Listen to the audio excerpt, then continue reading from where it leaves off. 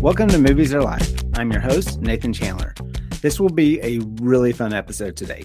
I asked my buddy Mark Blitch to rejoin me to talk about our top films from this past year.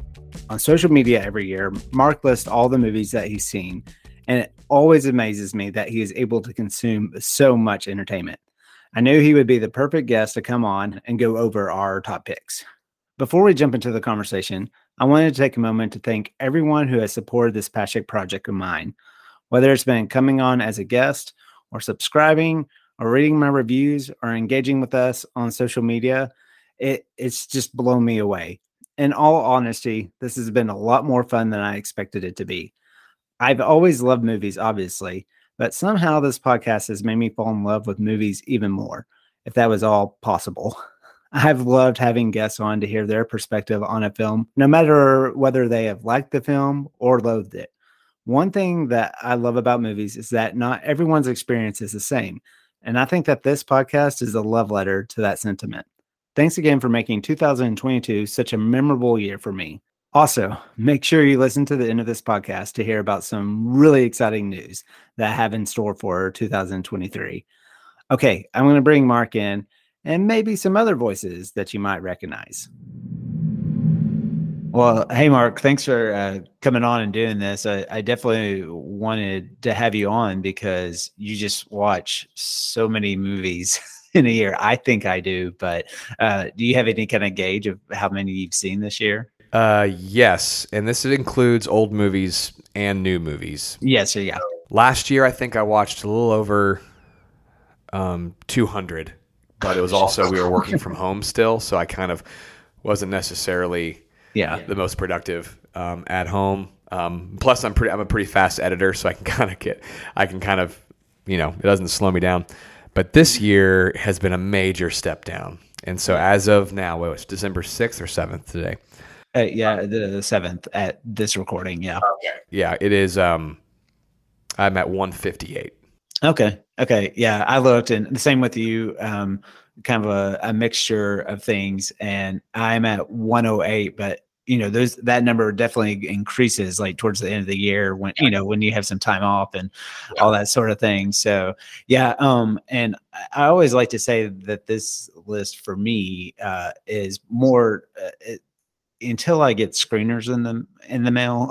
It's going to be more of this is the top films that Nathan saw in 2022 versus the actual year. But I always try to keep them somewhat recent.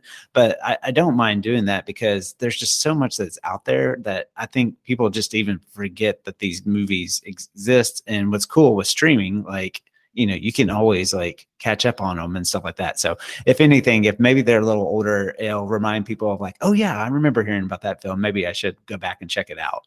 Yeah. A quick question for you. Do you ever get anxiety whenever you see what movies are out and that you haven't seen them? And it's just more so, I don't have time to do any of this. Oh yeah, even for sure. Even for me, like right now, we were talking about the date of recording this. It's just like, end of the year is really not the end of the year yet. We're in the early part of December. But yeah, definitely that's when you see like, some of the bigger media outlets that have these lists and stuff like that. And you just know that they've been privy to access to seeing things a lot sooner than a lot of people have. So yeah, and that's always, and the tension for me is always I want to be like, there's part of me that wants to be really snobby with my top 10, but then there's also part of me that's like, you know what, I'm just gonna tailor this to the my own personality. Like people, I don't have an audience. I don't have anyone who like outside of Facebook maybe who actually looks at it. So I don't feel like I'm losing or gaining any credibility whatsoever with my list. So it's just more, it was funny. I had a friend of mine who a couple days ago, he was just like, hey, what are your top 10 movies for the past 10 years? And so that was 2012 to 2022. And we just tried to guess each other's. And so that's really where my lists are, is mainly just, it's just for me and my buddies, and it's fun to guess them, but yeah, like I really tried. There's some movies on my list that are like, okay, this has to be on here because I may have not have loved it, but I have to put its brilliance on there. Right. Yeah, and for me, it was, a lot of the times I think the movies that make my list are a little out in the box in the sense that, it's just movies that I wish people would see, because there's definitely a line between the, those ones that always seem to have the Oscar bait, aura to them. And then there's the kind of pop culture friendly type of movies. And so sometimes I kind of find the in between ones of like, yes, but have you heard about this one? So anyway, it's more so like, it's me just encouraging. And I tried to think of movies that might be a little bit out of the box for some people, but that I think that they'll enjoy them if they're willing to take the chance on them. Totally. Yeah. And also kind of what's, looking at my list for 2022, we were talking about this before we hit record, but, I was a little disappointed probably in my, like, what I would rank as a 5-star type of movie for this year. Sure. Part of that is actually this podcast's fault, because a lot of the movies we've watched this year, they have been new movies, but it's been a lot of movies that we either revisited or maybe movies that I just didn't see when they came out for whatever reason, like The Bodyguard or something like that. And so that's part of the reason I maybe don't have as many. I think also the other thing is we were spoiled, especially in 2021, because of COVID and a lot of theaters being closed, all that kind of stuff, that everybody just was pushing their content through streaming.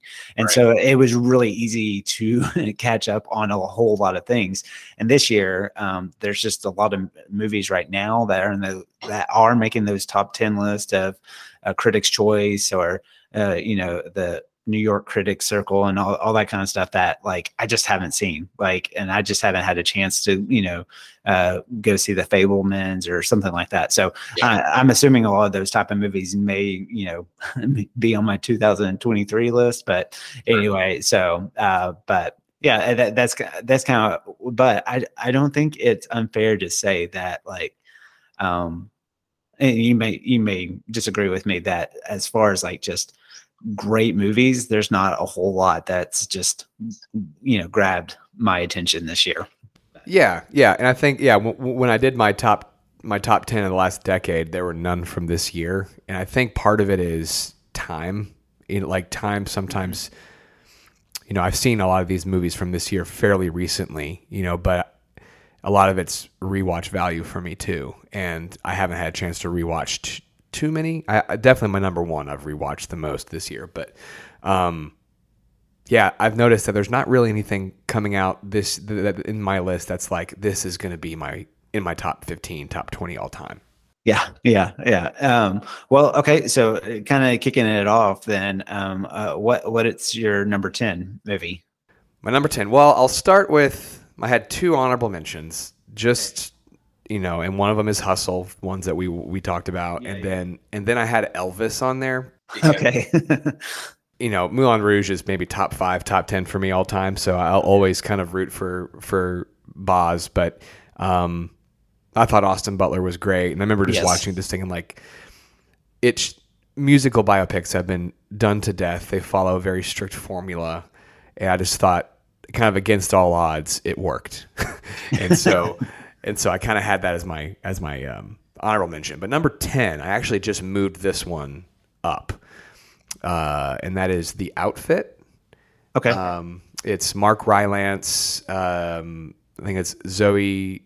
I don't know how to pronounce her last name, but it's Leah Thompson's daughter. I think it's like Zoe Deutsch, or I don't 100%. And then Dylan Bryan, who was the Maze Runner, and it's on Peacock, and it kind of went straight to streaming. I think it was one of those that kind of by COVID, I'm not sure if it was strictly for Peacock or if it just got picked up. But it's a play, single location in this tailor shop. Mark Rylance plays this tailor, and there's like a rival gang war. And I think it takes place in London. Maybe it's New York. It's New York, yeah, or Chicago. Gosh, it's in the U.S. I'm sorry. I watched it one day when I watched like 4 films in a row, so it all kind of bleeds together. But he basically plays this kind of soft-spoken tailor who gets caught up in this gang war versus the feds. Someone comes in with a gunshot wound. He's a tailor, so he can stitch him up, and it's a play. And it's just a really good single location, great characters, great script, great acting. And Rylance is someone who's kind of grown on me. I've always had a grudge against him for beating out Sly for Best Supporting Actor in Creed for Bridge of Spies. So I've always kind of had that against him a little bit. But yeah, he's fantastic. Everyone's great, and it's just a really, really solid film. So that comes in for me at number 10.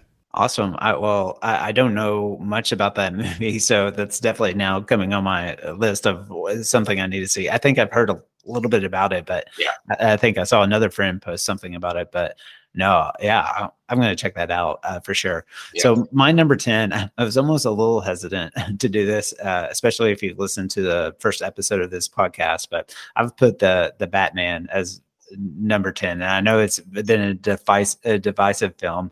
And even on the second watch of it, my opinion kind of came down a little bit on it. But just as far as thinking of almost the year 2022 and even maybe some things didn't work. I think some things did really work, but I think it may have changed the game a little bit when it comes to superhero movies. I'm not someone, I can't keep up with all the Marvel movies that come out. I've seen some here and there, and although those are different, there's a lot of commonality with them as far as the look and feel of it, and they work really hard to work with directors on that. But I think I maybe enjoyed it just being a little different from that look. But I'm also someone who doesn't like dive into all the other DC movies. So I don't have a lot to compare, but I liked seeing this director kind of do a new take on it. And so it's still, when I look as far as the year, it's still a movie for better or for worse has kind of stuck with me. And so I know we might have talked about it. Is that a movie that you liked? Oh yeah. No, I liked the Batman. I remember thinking as I was done, as I walked out, and it's a long movie. I remember because I love Matt Reeves. And so I will be a champion of every director that I like. Like I'll tend to give them more benefit of the doubt than others. And so I love Matt Reeves. And so I was really excited. And to me, it just felt like, okay, this is just I think I sold it to people as it's a detective show that you're binge watching the entire season. And I remember thinking, I don't know if we needed another Batman movie. Right. But it might be the best one. So it's definitely the best Gotham, I think, that we've seen on film. Big fan of Batman Begins and Nolan and how they use Chicago, but Gotham wasn't really a character as much as it is in the Batman. And so I thought Paul Dano was great. I thought the open scene was great. And I remember watching it thinking like, okay, my son can't watch this. And so that sometimes often takes a knock for me a little bit, is like he'll be 13 next week. And I always hate it when like Zack Snyder's Justice League is rated R. I'm like, okay, come on. That's you're making this for you, and that's fine. But I guess just as a dad, there's part of me that's like, okay, I think he's getting close to the age, but the opening is pretty haunting. I didn't love the Joker at the end. I thought we didn't need that. The deleted scene with the Joker, I thought, okay, I'm glad they didn't put that in there. I love the actor, but I thought Pattinson was really good, and I thought it was one of those where I read a really good point that it's not a Batman origin story, it's a Bruce Wayne origin story, because he's kind of mopey and doesn't quite it's like, oh, of course he's Batman. He's a mopey orphan, cosplaying as a bat. So, but no, I really did like it.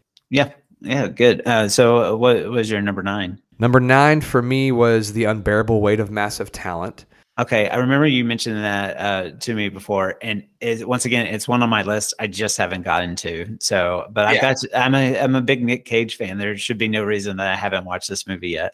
Yeah, and I haven't watched it. A lot of these movies, I'll watch with my wife or something. But I went and saw this, I think, by myself, and you just love. I remember thinking the first 30 minutes, I'm like, oh, this is my favorite movie of the year, for sure. Then it kind of delves into more of kind of a basic buddy comedy, which isn't bad.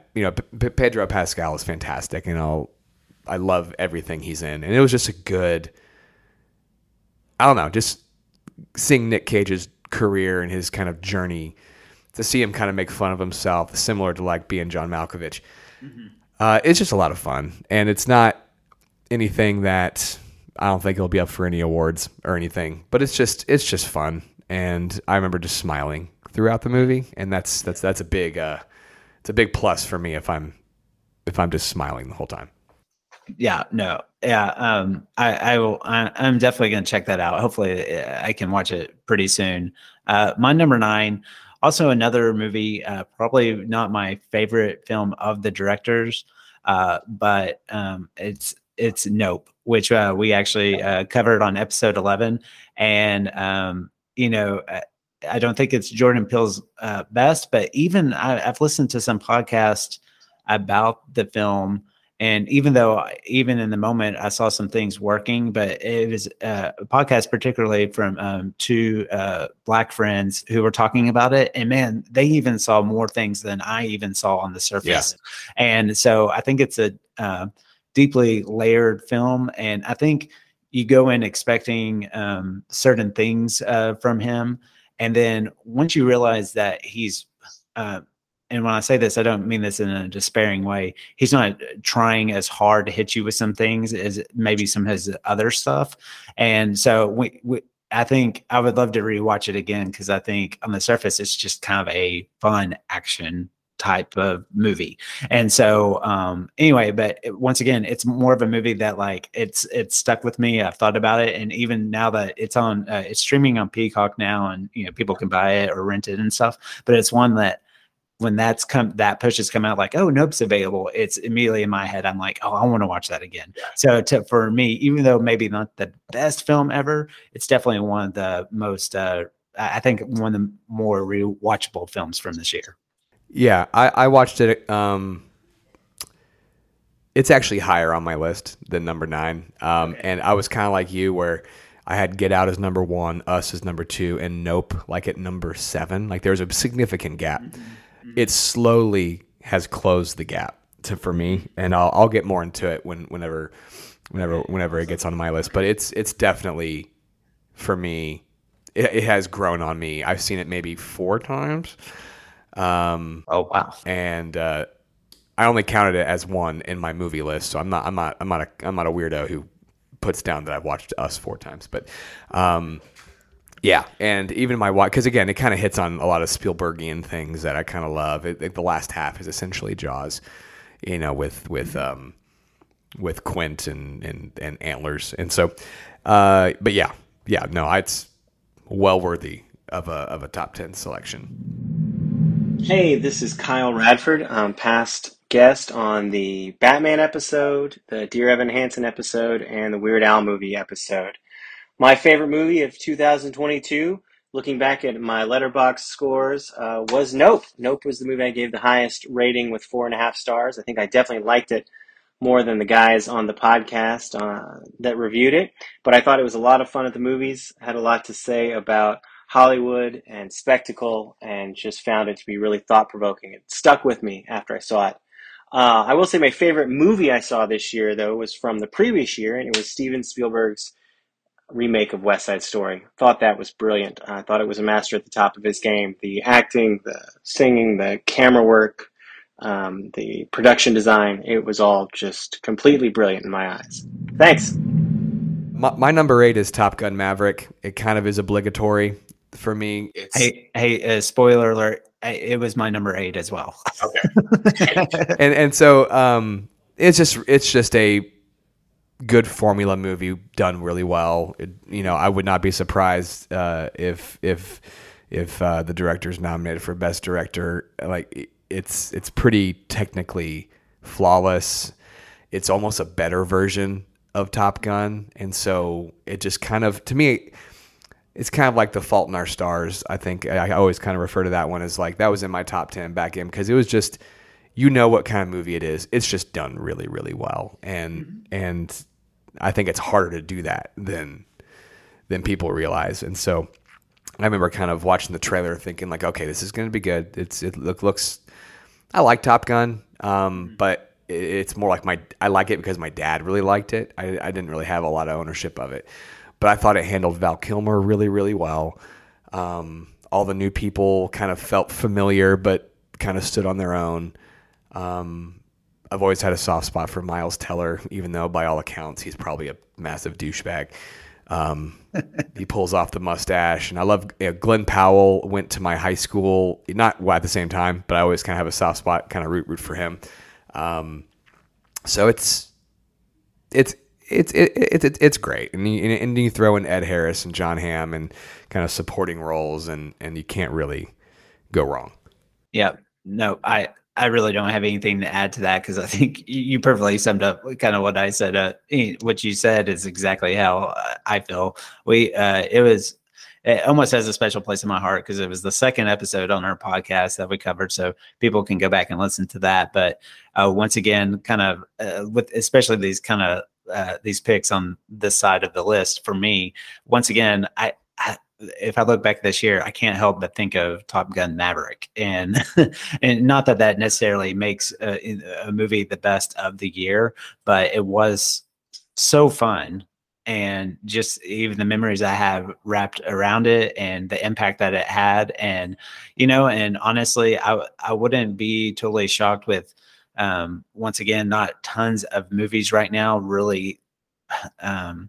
That people are really championing as far as the best movie of the year. I mean, I would not be shocked to see this as a best picture contender for next year, just because of the lack of competition, honestly. So yeah, no, I agree.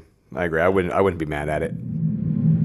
Hi, I'm Whitney Chandler. I'm Nathan Chandler's wife, and I was on a lot of previous episodes, but ironically, I was never on my own episode. I don't know what that has to say about me, so I always had to guest star with other people. So maybe in 2023 I'll get to star on my own show, but time will tell.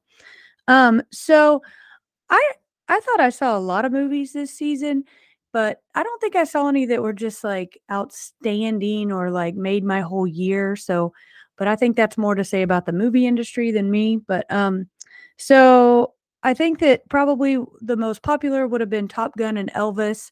I enjoyed both of those, really enjoyed seeing Top Gun in the theater. But I had three of my favorites that I think everybody should check out. The Eyes of Tammy Faye would probably come in third for me because of growing up and watching them and having some nostalgia for that story, but I enjoyed the story. The second one would be Cha-Cha Real Smooth. I thought that one was very fun, and I think everybody should see that. And then I think my number one would be Marcel the Shell with Shoes On, probably because of all the one-liners and because I had a lot of conversations surrounding it, and it really invoked a lot of thoughts for me. So I guess put in a good word for me so that I can come back as a main guest in 2023. So what's your number 7? Number 7 is Everything Everywhere All at Once. I know it should be higher, but I think it's easily one of the most creative movies I've ever seen, ever. And so I think that one may stand the test of time a little bit more. But it didn't there's something about it that didn't push it over the top for me, like from an emotional perspective, because I'm not as familiar as, it's one of those things where it's like, oh, this is a very personal story that it's almost like, and I don't need any movie to be made for me specifically. But I think because I don't have that experience, I was like, oh, but I mean, it's a universal message, but it's almost like specifically within the Asian community, it feels very personal. And so I kind of just I respect the hell out of it. I think the directors are fantastic. I love Swiss Army Man. So yeah, to me, it's clearly one of the most creative movies ever made, and it deserves everything it gets. It just didn't push past the other 6 on my list. Yeah, no, I'll just say it'll probably make another appearance here in a little bit, but I totally get what you mean with, sometimes you just don't personally connect maybe just as much as maybe some other people do to things. But yeah, but you still can easily acknowledge that you're seeing something new for the first time. For me, number 7, now I'm kind of going into 2021 territory, but it's Steven Spielberg's version of West Side Story. It's on Disney Plus. It was one of those movies I was very hesitant to see because it was almost, especially with a story like West Side Story, it's like, well, why are we remaking this thing? And when I watched it when it came out on Disney Plus, and immediately regretted not seeing it in the theater, because it's amazing how they were able to be reverent in the remake. It's actually not even like they're not messing with too many things to change the storyline, and somehow it's like original as well, and it doesn't put down the older film or the stage musical. It's almost like it just built upon its legacy, and I really encourage people to check it out, because I think maybe with the length it might lose maybe some younger audience. We showed it with our girls and stuff, and I think the runtime kind of started losing them a little bit. But it definitely. I mean, it's just, you watch it and you just kind of want to scream out movies, like to me. And so anyway, it was definitely a surprise for me, and once again, kind of a movie that's still stuck with me. I have an admission that I didn't finish it. And it's not because I didn't like it. It's just one of those times where me and my wife were sitting down and we watched it, and you're just blown away by its technical mastery. And it's almost, and this is a hard thing to admit, but I think sometimes I take Steven Spielberg for granted. Like, he has such a master over every element of every movie, but for whatever reason, I just like, we were able to watch half of it, and then we just stopped because of something, and we just never sat down to pick it up. And I'm ashamed of that because it's Spielberg and the work he does on it. And there's that one shot whenever the main dude's like looking up and the lights are rotating in the reflection of the water, and it's like, that's one of the greatest shots I've ever seen in my life. And no one would. And the thing is it's not showy. Like, it's not look at me. It's just so subtle. And I read an article. This probably isn't new information, where he doesn't really storyboard a whole lot. He just walks into a scene and blocks it while he's there, just by feel. And that's stupid. How hard it is to do that with. I mean, he's doing his prep work, but like, he has such a command over the craft that it's unfair. It's just not even fair that he still gets to make movies, because even his bad movies, quote unquote bad, are better than 90% of anything else. Yeah, for sure. And I wouldn't feel bad about not picking it up. To me, that's just almost, streaming. That's just kind of what happens. I mean, we've had some movies like that for whatever reason. The remake of Father of the Bride that came out on HBO Max with Andy Garcia, that's one we just like. And not because we didn't dislike it, we actually were enjoying it, and then you just get lost with other things and stuff, and it's like, oh yeah, we never finished that movie. So yeah. So what was your number 6? Number 6 is probably the newest one. It is, I want to pronounce it right, but I'm not going to.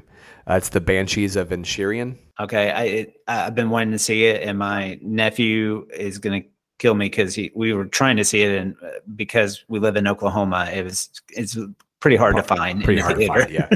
No, it's great. All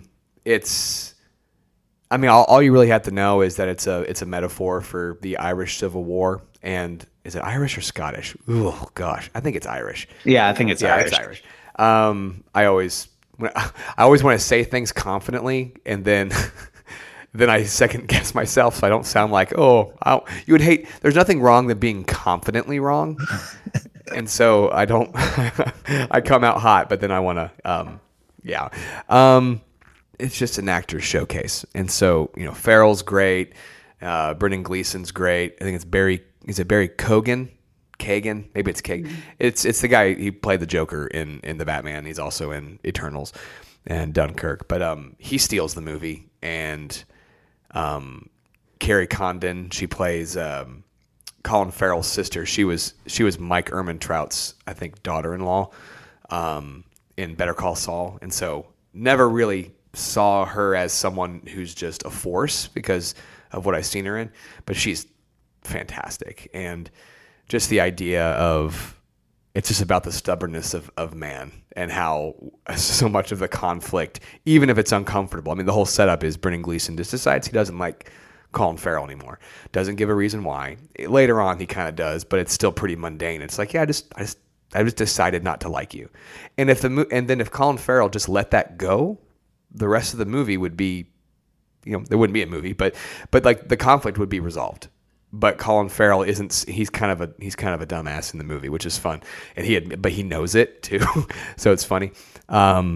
He just can't let it go because there's this. He values the friendship that he has with this guy, and then it just escalates, and it all kind of comes to a boiling point where it's just just the hubris of feeling you deserved an explanation for everything. And the stubbornness that men will go to, even in harming themselves, or sabotaging yourself to one up somebody, is pretty. It's pretty great. Yeah, I can't wait to check it out. I've heard lots of good stuff, and it seems like it'll definitely be around in Oscar season. So hopefully it becomes a little bit more readily available. Yeah, I will say this real quick. Colin Farrell's great. I'm a little bit surprised he's a front runner, only because maybe it's because I haven't seen The Whale yet, and I want to give Brendan Fraser front runner status because the story's so great, just kind of with him. But if he wins, I won't be mad. Yeah. So my number 6, I won't harp on it too much, but it's also from 2021, but it was The Tragedy of Macbeth on Apple TV Plus. Yeah. Joel Coen taking on the movie by himself, not with his brother this time. I'm not a huge Shakespeare person, but I just loved the cinematography of it all, and the themes and the visual nature of it. I'm not a Shakespeare scholar, so after I watched it and I had my experience, I kind of, those who really are into, especially the story of Macbeth, they didn't, they were kind of iffy on it, but I'm just kind of going off my own experience. Once again, kind of one of those movies, it's definitely not going to appeal to everybody, but it spoke to me. I just loved taking in the visuals and the nature of it all, and I like ambitious films, but it's definitely a film that I would only suggest to certain people. Oh, sure. I think the only thing I watched from it was the scene where Denzel walks up to the witch, and I remember thinking, like, that's all I watched, and I'm like, if that woman does not get nominated for supporting actress, it's a crime. And then she didn't, and I'm like, well, yeah, because she is like one of the her look, everything about that. I mean, it's one of the things that stands out most to me from that film. So yeah, but yeah, the thing I wrote in my initial review of it is it's the pure definition of art house cinema, but I found it a masterful tribute from one great artist to another. Hey Nathan, this is Michael Andrus. I was your guest on the Michael Clayton episode. My favorite movie of the year, like probably a lot of people, was Top Gun Maverick. So I don't think it's probably fair that I pick that, because my guess is you're going to get a lot of people who do. So instead, I'm going to pick another movie from my top 10 of 2022. Coming in at number 8 on my list is Bullet Train. I should say this movie is patently not good, but it is a ton of fun. It has everything you would want. Celebrities that you know, actors you know from movies where you're like, hey, who's that? I know that person. Bright colors, great shots, action sequences that make no sense whatsoever. This movie clocks in at over 2 hours long, but it is so enjoyable and so much fun. I would encourage anyone who just wants to turn off their brain and have a good time to watch Bullet Train. Okay, so you're number 5. Number 5, it's a little bit more under the radar, but it's a movie called Resurrection. And I I think it had a limited theatrical release, but then it went exclusively to Shudder, which is a horror. Yeah, this is where I get into my horror bias for sure. And so, did you by any chance see Alex Garland's Men? I haven't. I heard lots of things about it though. It's bonkers. It's a little bit more of a straight up parable, but Resurrection would make a great double feature for that. But it's essentially it's Rebecca Hall, who I've grown to just love over the past couple years.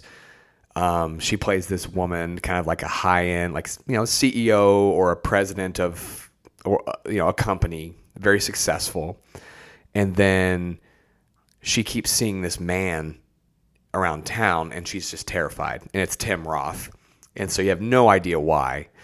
It comes to find out that she was in almost a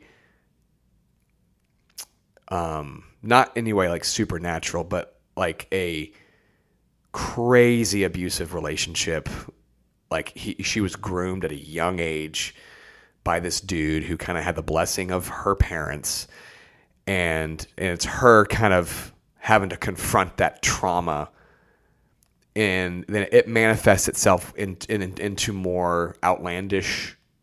It gets weird, but it's stuck with me, and it's one of those movies that ends, and you're just like, okay, I know that it doesn't take place in reality, and you're okay with that. But I love movies that start off like firmly based in physics and and then it just opens up to, oh no, this is a giant metaphor for something, and we don't really care, and we're not going to explain it to you, but it still like makes sense, but they're just not going to tell you the physics or the biology of something.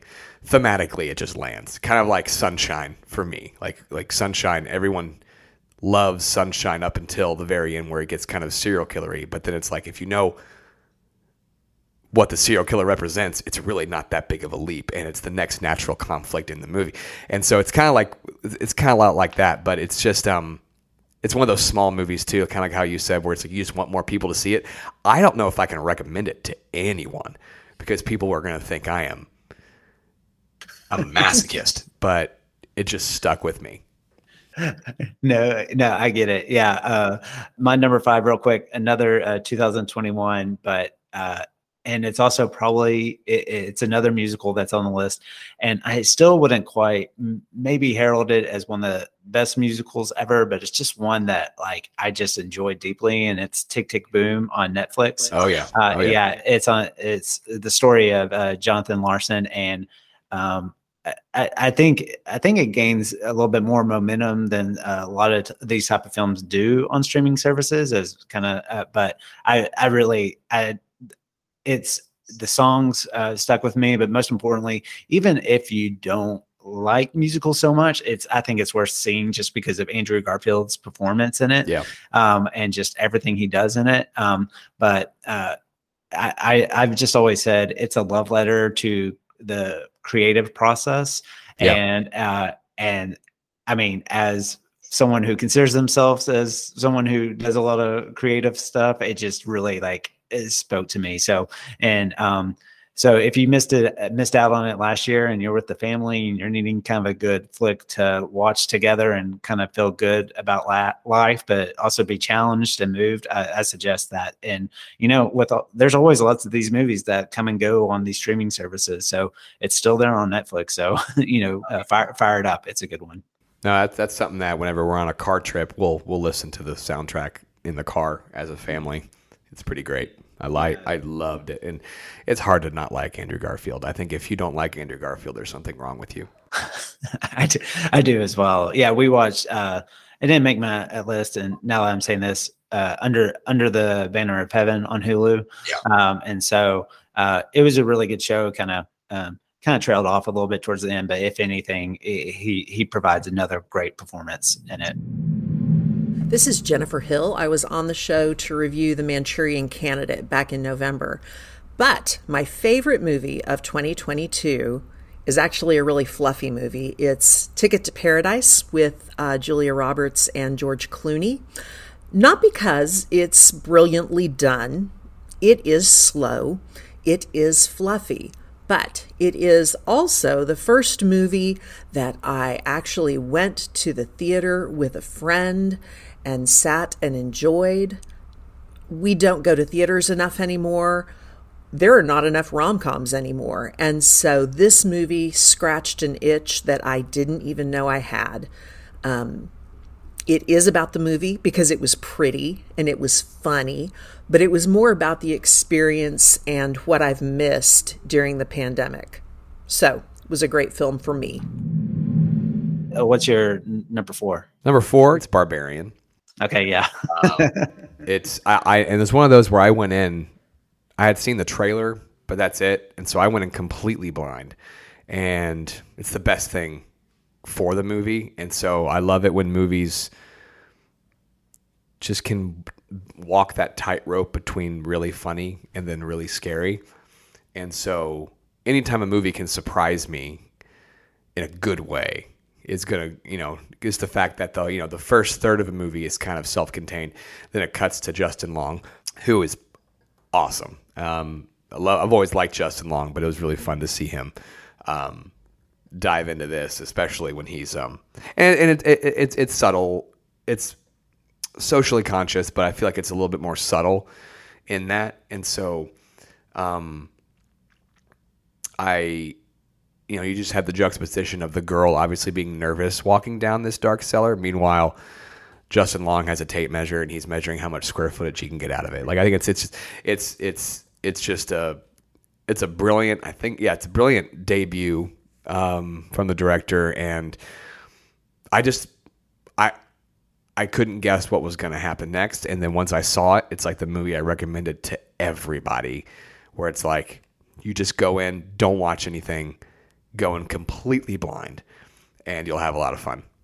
Yeah, no, it was one kind of on the cusp for me. And honestly, it's almost kind of like, I can see in the future, like, I put the Batman above Barbarian, because, but I think partially I didn't put it on my list because I thought maybe it would be on yours or whatever. And when I messaged you about just setting up this podcast, I just happened to look at, I think I was trying to find your email address or something, but you were talking about telling people about it. I think I messaged you about it. I said, it's crazy pants. I think that's an apt way to describe it. but it was a movie, like, right when it was over, like, I just wanted to talk about it with, like, anybody to see it. And so even maybe if you don't connect to it or see the really intelligent things that are behind this monster story, I think it's just a fun one to talk about, for sure. Oh yeah. And my wife loved it. Like, usually I have to rub her feet and watch a scary movie. That's like the deal, is she's like, I'll watch something. One, it can't be torture. And I'm like, that's fine. I don't really like that anyway. But she's like, if you rub my feet, I'll watch anything. That's what we did with Smile. But like, she sat up during Barbarian, so I couldn't even get to her feet. Not like I was really trying to, but it's just, like, you love your wife and it's a love language. And so she sat up and she's like, okay, like, I'm in. Like, she's freaking out. She's young. My wife will talk about moments, like, she'll say them out loud. Like, oh, don't do that. Or don't do that. Or, well, and then she would get the answer to whatever question or prompt she had immediately afterwards. So, like, the movie just knows where your mind is going, and then it answers it in a way that just takes a quick left turn or quick right turn.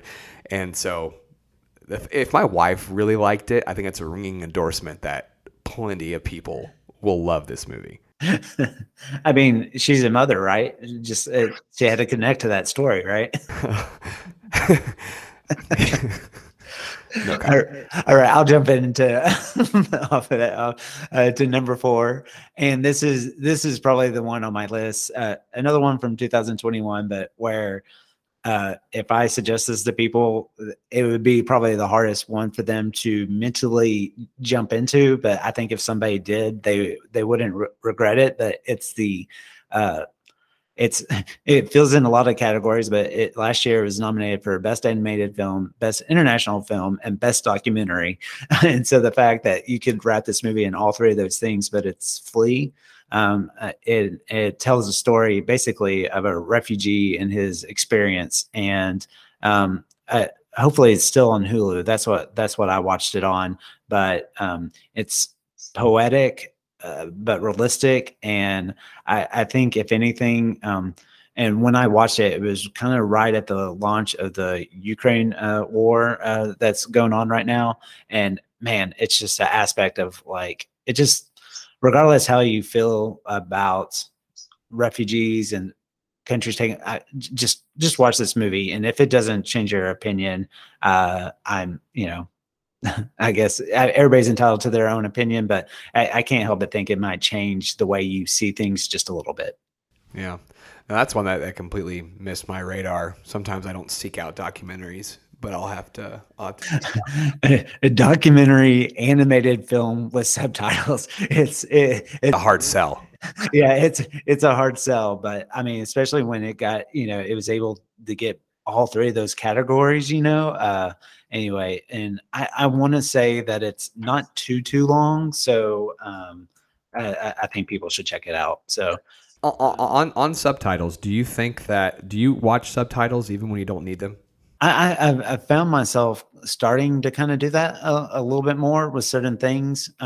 So I don't mind the experience of doing it if I have to. Yeah, we kind of do it. So if we're watching something that may be more 18 plus, that we don't have to turn it up very loud. Mm-hmm. So the kids don't like walk down and see us watching Barbarian. Yeah, I get it. And I just looked. Yeah, the runtime, including credits, is 1 hour and 29 minutes. So it's a pretty fast watch. So, okay. So, top three. What's your number three? Number three, I have Nope, and it's an ode to Spielberg. I think someone described it. It may have been Jordan Peele, where he's like, it's people who think that they're in Close Encounters, but turns out they find out they're in Jaws. Mm-hmm. And so everything about it just is the one knock that I had on it early on was like, I didn't really feel like the final form of the alien was really that compelling. Like, it was pretty, I get what it was trying to do, but it kind of slowed the movie down quite a bit for me. I agree. But then in watching it again, and you're just kind of watching the relationship between, brother and sister, and I love Antlers. I've loved Michael Wincott since Robin Hood, Prince of Thieves, and he's got the perfect voice. And so as someone who would love to make movies and has made short films, and I never want to call myself a filmmaker because I just feel like that's pretentious. But there's the element of just getting the shot. Okay, well, if we wait till the sun goes down, and if I stand over this ledge just a little bit, so when his death scene kind of rang true for me, because he's like, oh man, that was a great shot. It's gonna be magic hour, and I can get a better shot. Like, I know I can relate to that feeling. Although I hope I would be a little bit wiser. But Daniel Kaluuya has always been. I'll watch him in anything, and he does so much with so little in that movie. Keke Palmer's great.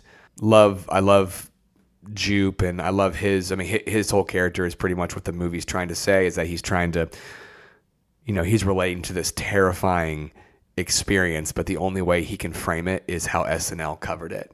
And so to me, that's just the movie. It's just how we process trauma, the way that pop culture frames it is, and its fame is almost worth the trauma, and exposure is worth, the trauma. And so I love it that Daniel Kaluuya never used a smartphone. I love that he always used a flip phone, and it's just just one of those things where you rewatch it and you just pick up on more and more and more. And again, I still think maybe it's number 3 for me for Jordan Peele, but it's really close now between 2 and 3. Mm-hmm. And I think it's also even more more accessible than, I mean, Get Out was, I mean, the ultimate, you know, but like Us was, I mean, I definitely think maybe probably too intense for some people, but after Nope, it was one where, you know, Whitney doesn't really like horror movies. And I'm like, it's not really like, I think you would really, you know, enjoy the movie. So yeah. Yeah. I showed it to Jackson. I mean, he's 12. So he's right at that cusp where he can watch some movies that are a little bit, and a lot of it's just he just seems ready for it. Sometimes he'd be like, no, it's too scary. But with Nope, it's like, I think we didn't let him watch the Gordy scene where Gordy was attacking everybody, which I think is a wise choice. But it's also surprisingly not that graphic, really. Like you don't really see it. You don't see any monkey hands punching human faces. It's just the sound design is probably a little bit too intense for him. So I'm still a decently good dad.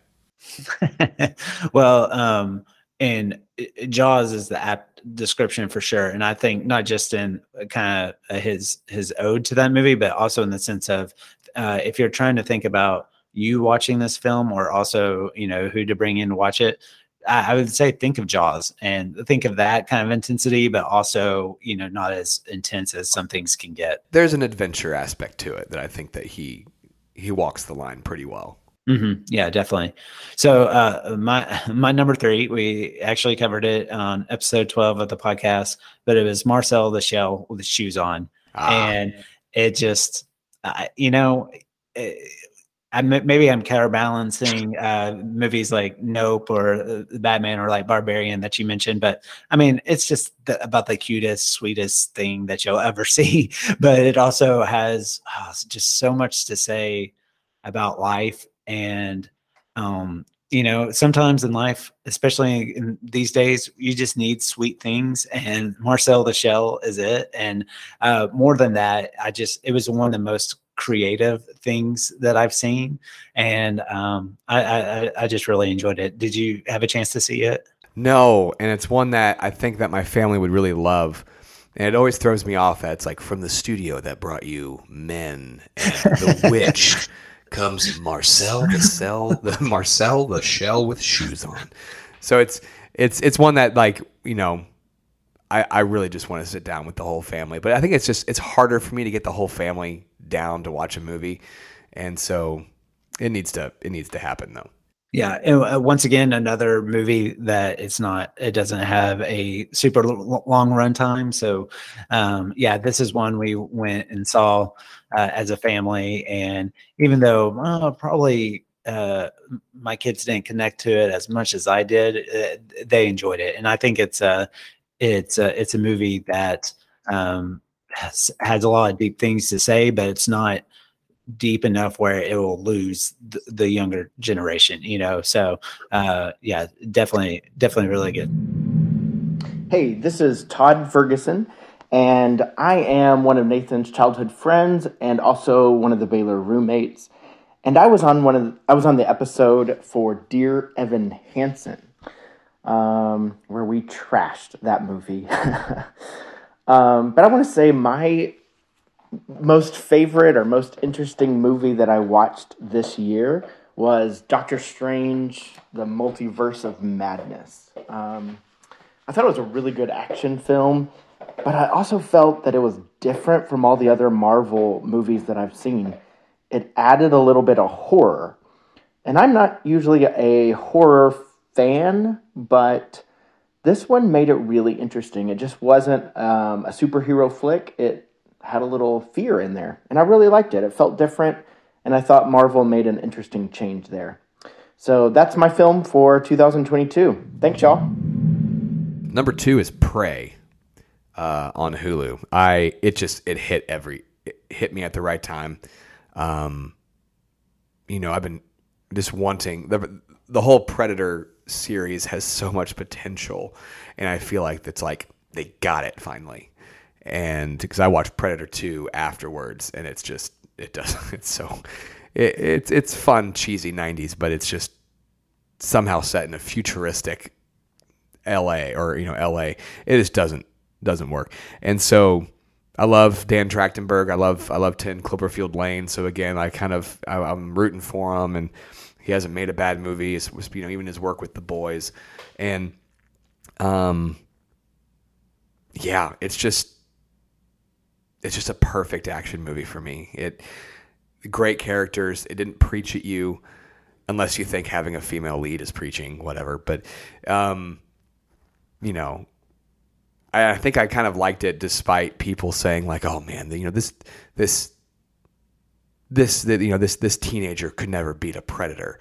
And I'm like, "Well, tell me that you don't understand Predator by not telling me you understand Predator." Like, there's a reason why all the macho men get destroyed in the first one is because they're not particularly ingenious. Only as and so people, I think, undersell Arnold's smarts in the first one because you're so distracted by his muscles, and rightfully so. But it's just a movie that, again, just hits. It's a perfect popcorn movie for me, and I kind of wish I saw it in the theater instead of Hulu. Yeah. Man, you're just really playing into promoting my podcast here. But episode 13, we covered Prey, and so it is probably it's like on my honorable mention list. Had way more fun with it than I ever imagined it being, and so. Yeah, once again, I echo what you said, and especially if you like that franchise and those type of movies, the way they reframed this story, I really enjoyed it. What's your 2? So my number 2, you talked about a little bit, is Everything Everywhere All at Once. Yeah. It's almost unfair. My number 1 movie is from 2021. So this one really is kind of at the top of the list, but you hit on the things you enjoyed about it is what I loved about it. We covered it on episode 8, so I won't rehash everything, but I loved it enough that, it's hard for me to get all the movies in that I want to see. And for me to revisit a film within about a month of watching it the first time, I think says a whole lot. And it was one where I made Whitney watch, as well as my mother-in-law and sister-in-law. I think they looked, not Whitney so much, but they kind of looked at me a little bit like, okay. But I will say, in that same stance, they stuck with it, and I think really enjoyed it, because of the message that's packaged into this, in a good way, crazy chaos. And so it's just, I love, there's so many movies out there these days, and the fact that there's still a way for filmmakers to do things in a new way, just, but also in a lot of ways, it's a love letter to, movies in itself. And so I like that aspect of it a whole lot. So.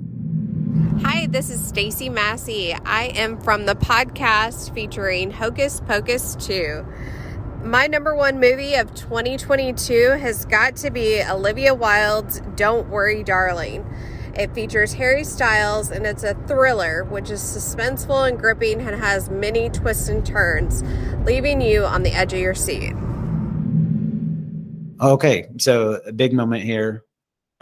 Maybe I'll put in a drum roll, little sound loop right here. What's your number 1? Number 1 for me, I'm not going to make any concessions for it. It's The Black Phone for me. I've always been a big Scott Derrickson fan. I loved his journey up until this point, and love Ethan Hawke. I was going to put The Good Lord Bird in my top TV shows, but then I realized it was 2020. But again, it just checks all the boxes for me. It's like, I think it has some of the best child acting ever. An incredibly satisfying ending. Characters that you root for. I don't need to know how Ethan Hawke became to be evil. You kind of understand. And again, it's just, the book was written the short story was written by Stephen King's son, and you could just feel kind of the influence of that. And it just, again, it's just one of those that just, it's like an R-rated Sixth Sense. And so if you get from an emotional level, I connected with every aspect of it. It was just one of those kind of perfect storm where, this is just, I think I've seen it 4 times since it's been out, and I can't move it off of my number one. It's definitely kind of been on my list. It's probably one I really wanted to see, but then kind of forgot about it because some other stuff came out. But I'm a huge Ethan Hawke fan, so almost no matter what it is, I think it's worth seeing because he's in it. And so I think it's streaming on Peacock. Yeah, it's on Peacock. Yeah. So I want to check that out. Okay. So for my number one, and even though I feel like it's almost kind of dated in some way, but it's maybe lost its moment, but it's the documentary Beatles Get Back that came out on Disney Plus. And, part of the reason it took me a while to catch up on it was the length of it, but man, and I don't know if it's a cheat even. Originally, I think it was supposed to be a feature length film to release in theaters, and Peter Jackson broke it up in episodes, and so maybe it's a little bit longer. So I don't know if do you consider this kind of a cheat? It's your list. I mean, yes, but it's your list. It doesn't. I mean, I had Bo Burnham's Inside as my number one last year, and that's technically not a movie. So it was on my films list last year too. I totally saw it as a film, but I just I mean, I would say I'm not even the biggest Beatles fan. Like, I don't know their whole catalog like other people do, but enough of a fan to know kind of what people assumed of their history and this big moment in their time. And I mean, regardless if you like them or not, they are obviously influential and one of the best bands that's ever created. And to get this behind the scenes look, and not a behind the scenes look of today's Instagram and this kind of fake reality or, celebrity produced documentaries about themselves. I mean, this is a pure, honest look of this band, and not just their dynamics, but the creative process. Yeah. It just blew me away. Sure. And I was even hesitant to jump into it, of even the premise of how fun is it to actually watch somebody create a song? And I was pretty amazed at just I didn't watch it straight through just because I have to sleep at some point, but I was shocked at I just wanted to keep watching it. And it's just amazing. And I think even if you're not a big music fan or a Beatles fan, I think you'd still get wrapped up in this because it's just a fascinating look at the dynamics of for the most popular people to ever live or have lived in this world. And so, that's my number one because it's still a movie. It's still a movie to me, Mark. I don't care what you say, but it's one that I just encourage. We're in a point in culture where everything's very fluid. So if you want to say it's a movie, that's totally fine. Well, great list. You've definitely added some movies that I definitely want to see.